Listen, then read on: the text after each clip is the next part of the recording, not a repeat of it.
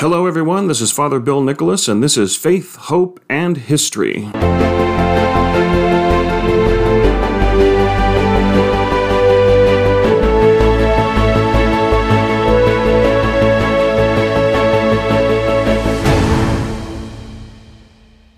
Greetings and welcome, everybody. It is Friday, February 4th, 2022. It was on this day in 1787 that Shays' Rebellion, an uprising of farmers in Massachusetts, was defeated in the early years of the United States. It was also in this day in 1861 that the Montgomery Convention met in Montgomery, Alabama, and it was at this convention that the Confederate States of America was developed from the states that had seceded from the United States Union following the election of Abraham Lincoln just a few months before. It would be about a month from now, on March 4th, not January 20th back then, but March 4th, that Abraham Lincoln would be sworn in as the President of the United States, with a good number of states having seceded and forming the Confederate States of America. And this, of course, would be a direct cause of the American Civil War. But this week, as a church throughout the United States, we are celebrating Catholic Schools Week. And it's an important week to celebrate a legacy that is an important one here in the United States, and that is the legacy of the Catholic schools in the United States. Of course, the U.S. is not the only country to have Catholic schools, but it is very much a success story in this country as the Catholic schools continue to provide a superior education for children throughout the nation, and in particular, disadvantaged children. Of course, the school system today stands on the shoulders of giants, great saints of the United States, such as Francis Xavier Cabrini, who was the first American citizen to become a saint, and Mother Elizabeth Ann Seton, who was the first person born in this country to become a saint, John Newman, Catherine Drexel, to name just a few. People who saw a need. Francis Cabrini saw the need among immigrant children to not only teach them a good education, but one with a Catholic theme, a Catholic orientation, to teach these children not only reading, writing, and arithmetic, but the faith, a faith that hopefully the children are being raised in at home. John Newman, we've heard of the Newman Centers in the universities. He promoted Catholic schools, but he also promoted a Catholic presence in the higher institutions of education throughout the country. And these religious communities and others like them established the Catholic school system in many, many places throughout the United States. Schools that were attached to parishes as the largest ministry of that parish, and is a real success story because it has consistently and continues to be a superior education in our nation today. And we have seen, unfortunately, in the last few months, just how bad things have gotten in the public schools with things such as critical race theory, secretly and very sneakily being introduced to public schools. And when parents have found out about it and objected to that curriculum and those values being taught, have arrived at school board meetings where they have been, in many ways, alienated, put down, insulted, belittled as Christian extremists, white supremacists. Why? Because they are concerned about what their children are learning in the public schools, and the public schools have taken on the attitude that it is not the parents who are responsible for their children's education, but rather it is the state that is responsible for it. But that is not the case in Catholic schools. Catholic schools work with parents. Of course, yes, there might be some instances where parents don't like the Catholic values that are being taught, but they can still choose to send their children there or not send their kids to Catholic school. Public schools, in many cases, they don't have any choice. Catholic schools, they do, and when they send their children to those schools, it's presumed that they are sending them because they want to receive a Catholic-based education. But it is still done in conjunction with the parents. Parents are kept informed. Parents are informed and oriented and included in any way they can in the education of their children.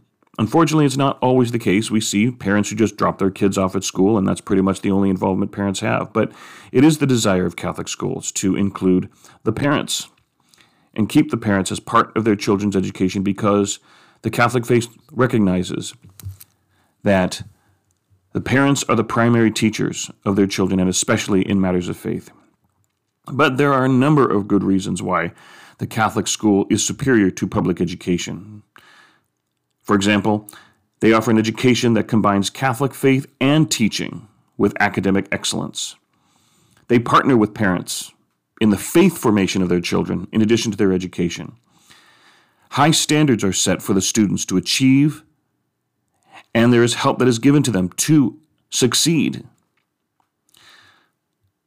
A balanced academic curriculum is provided that integrates faith and culture and life, in which technology is used effectively to enhance education. I know the school that I graduated from grammar school, has a very strong robotics program that is particular to that school. They instill students with the values of service to others, which is at the heart of what it means to be Christian, caring for those in need, worshiping God properly, and being of service to one another. Children are taught respect of self and others. They don't need critical race theory to make them feel bad about themselves or to belittle other groups and made them feel victims. They are taught to have respect for all people, regardless. They emphasize moral development and self-discipline. One thing I remember, a previous president of the United States said that he wanted in our public schools to have a science-based sex education. And of course, there's nothing wrong with that, but a Catholic school also provides a values-based sex education when that subject comes up at the appropriate grade level. They prepare students in the Catholic schools to be effective members of the church who can pass on that faith to the next generation, to their own children, but also to be productive citizens and future leaders who we hope will take that Catholic faith to the manner in which they live their lives, in whatever walk of life they find themselves. The success rate in Catholic schools is also very high. There's a 99% high school graduation rate in the Catholic schools, and 85% of Catholic school, grammar school graduates go to college. 85%. They cultivate a faculty and staff of people who are dedicated, caring, and effective. And they provide a safe and welcoming environment for all, not just Catholics, but even non-Catholics come to the Catholic school to receive that superior education. And of course, under the heading of evangelization, they learn the Catholic faith, even if they themselves are not Catholic. And sometimes there might be those students who later on become Catholics and raise their family Catholics because of the foundation in education that they received in the Catholic schools, and especially the Catholic grammar schools. So the Catholic school system is a great boon to the United States. First of all, without them, the public schools would be overwhelmed. They wouldn't know what to do with all the extra students that they have. They have a hard enough time with the students they currently have. And with the rate in which people complain about classrooms being too large, just imagine how large the classrooms in the public schools would be if we didn't have the Catholic schools and other private schools. Also, Catholic schools, you get more bang for your buck. When we constantly hear of how much is spent in the public schools on students' education, and in some places allegations on how much money doesn't go to the students or to the schools, but rather to bureaucracies, in the Catholic schools, that's not the case. They try their best to keep tuition affordable. And in some cases, parishes even pitch in through their collection donations to help pay for a Catholic education to be provided in those parishes and keep the tuition low. But because funding is always an issue, Catholic schools know how to stretch the dollars and cents that they are given by their donors, by supportive parishioners, and by the tuition that is paid by the parents. But of course, there are challenges that the Catholic school system faces, not the least of which is, of course, funding. We don't have the kind of religious brothers and sisters that we once did, who dedicated their lives to the success of Catholic education. There is a shortage of religious brothers and sisters to staff our schools. And even many of the newer orders, I name a couple, the Dominican Sisters of Mary, Mother of the Eucharist, who have had the pleasure of visiting and meeting at their mother house. The St. Cecilia Dominicans of Nashville, Tennessee, founded in 1861, are excellent Catholic school teachers who are in very high demand. But there are not enough sisters to meet all the demand, so they can be selective as to where they will send their sisters to teach. So the Catholic school system, in order to continue its legacy, has had to rely on dedicated lay teachers, men and women who do not dedicate their lives to a profession in which they make a lot of money, but dedicate their lives to a system of education that they believe in. And the church continues to work to be able to pay them a good wage in gratitude, if not in compensation, for their dedication.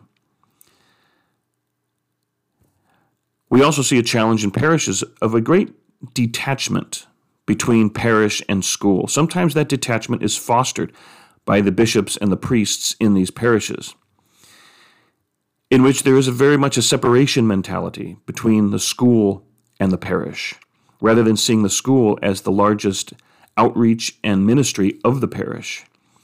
You hear people say, well, my kids don't go to the school. My kids don't go to the school anymore. I don't have kids. And there's a great separation, and there's no real motivation among many parishioners to support their parish school. And the same can be said for the students and parents of a school who don't see their place in a parish. Unfortunately, I see it in many, many places. Just last Sunday was Catholic School Sunday, in which at one of the Sunday Masses is celebrated the local Catholic school, the parish school. But very few parents came with their children. The teachers didn't even come to the parish Mass. The sisters were there, yes. A handful of the students who participated in the Mass were there, but in many cases the parents dropped their kids off and didn't stay for Mass. There's not that connection that they feel between parish and school, and that needs to be rectified. There's also a challenge with regard to the school's alumni, especially grammar school alumni. High schools have alumni committees that keep in touch with their graduates and are able to effectively get support and financial support from their graduates. Universities also do that. But the Catholic grammar schools are very much the orphan children of alumni associations. Grammar school, Catholic school alumni don't do as much supporting of their grammar schools as they should, as they do their high schools and colleges. And yet, where did they get the foundation that made them successful in high school and college? But while so many support their high schools and colleges as alumni, they neglect and forget where they got those foundations. And you don't see as much alumni support in the Catholic grammar schools. And that, too, is something that is a challenge that must be faced by the Catholic schools. We also see a challenge of many Catholic schools that are not as Catholic as they should be. We see, unfortunately, many teachers who are not practicing Catholics, some not even Catholic, in which religion is taught simply as an academic subject, a classroom subject, where the main teacher of a given class level leaves the classroom while the religion teacher comes in. And it could happen with a Catholic school teacher who is Catholic or a Catholic school teacher who's not Catholic, that they don't know their faith well enough to actually teach it, and a separate teacher has to come in, and then, of course, that teaching is not enforced effectively throughout the rest of the day. I run into a number of Catholic school students who don't know their prayers, don't know the saints, don't know the feast days, don't know how to pray the rosary, and families of Catholic schools who don't go to Mass on Sunday. And that needs to be addressed. Because as I always like to say, it could be the best Catholic school in the world. If the students don't get it at home, it is the worst Catholic school. They need to have it enforced at home, and they need to practice that faith. I look at my own graduating class of 1984. We're pushing a good 40 years, I think, if I do the math correctly, just in a couple of years. And even while I was in school, many of my classmates did not go to Mass on Sunday. And I can guess many of them don't right now as adults raising children. Are they raising their children in the faith? I know some are, but I would guess that most of them are not. And these are my grammar school classmates. But perhaps the biggest challenge that must be faced, and this goes back to the separation mentality, are those priests in our parishes who don't support the school or who detach themselves from the school. And I have met more priests than I care to remember who come into a parish with a school, and the first item on their agenda is they want to close the school. Their reasons are, well, the area is not that Catholic anymore. I know in parts of San Francisco, some of the areas where we do see families that would send their kids to the school are not Catholic. Well, I tell them, well, heaven forbid we engage in evangelization. I mean, did St. Francis Xavier, one of the great missionaries, stand on the ship off of China and say, well, I don't think I want to go there because they're not very Christian, they're more Buddhist? Did he say that as he was ready to land in Japan and the Far East? No, he went there to spread the gospel, to increase the number within the church. And we can do that. Some say that we're not producing the product, not as many practicing Catholics. Well, we need to address that rather than close the largest means of evangelization in our parishes, the largest means of ministry in our parishes. They simply want to give up and close the schools. And that needs to be addressed among our priests and also our parishioners. But we need to not dismantle the legacy of those who went before us, some of whom have been canonized saints, who have built in this country the best education system in this country, the most successful education system in this country. And when compared to where public schools are today and the alienation they cause with parents, we need to keep the Catholic schools alive and functioning. We need to be selective as to what teachers are hired so that we have the best practicing Catholics teaching in our schools. We need to foster vocations among our young women and men to the religious life so that our teachers can grow again in being the religious sisters and brothers who made that system so substantial in the past. But let's not look back on a legacy that is truly one we can be proud of as American Catholics, as Catholics in the United States. And let's not dismantle that legacy simply because we find challenges that are difficult to face today. There are probably more challenges that you can think of. I'll probably think of once I sign off. But as we wrap up Catholic Schools Week 2022, we need to be dedicated to the success of Catholic schools. Our nation needs it because we need an education system that our founding fathers envisioned for our society, a society that was religious, not a state church, but a nation and a society that was and that is religious. Because while we say politics corrupts, we know that religion and faith is a check on that pattern of corruption.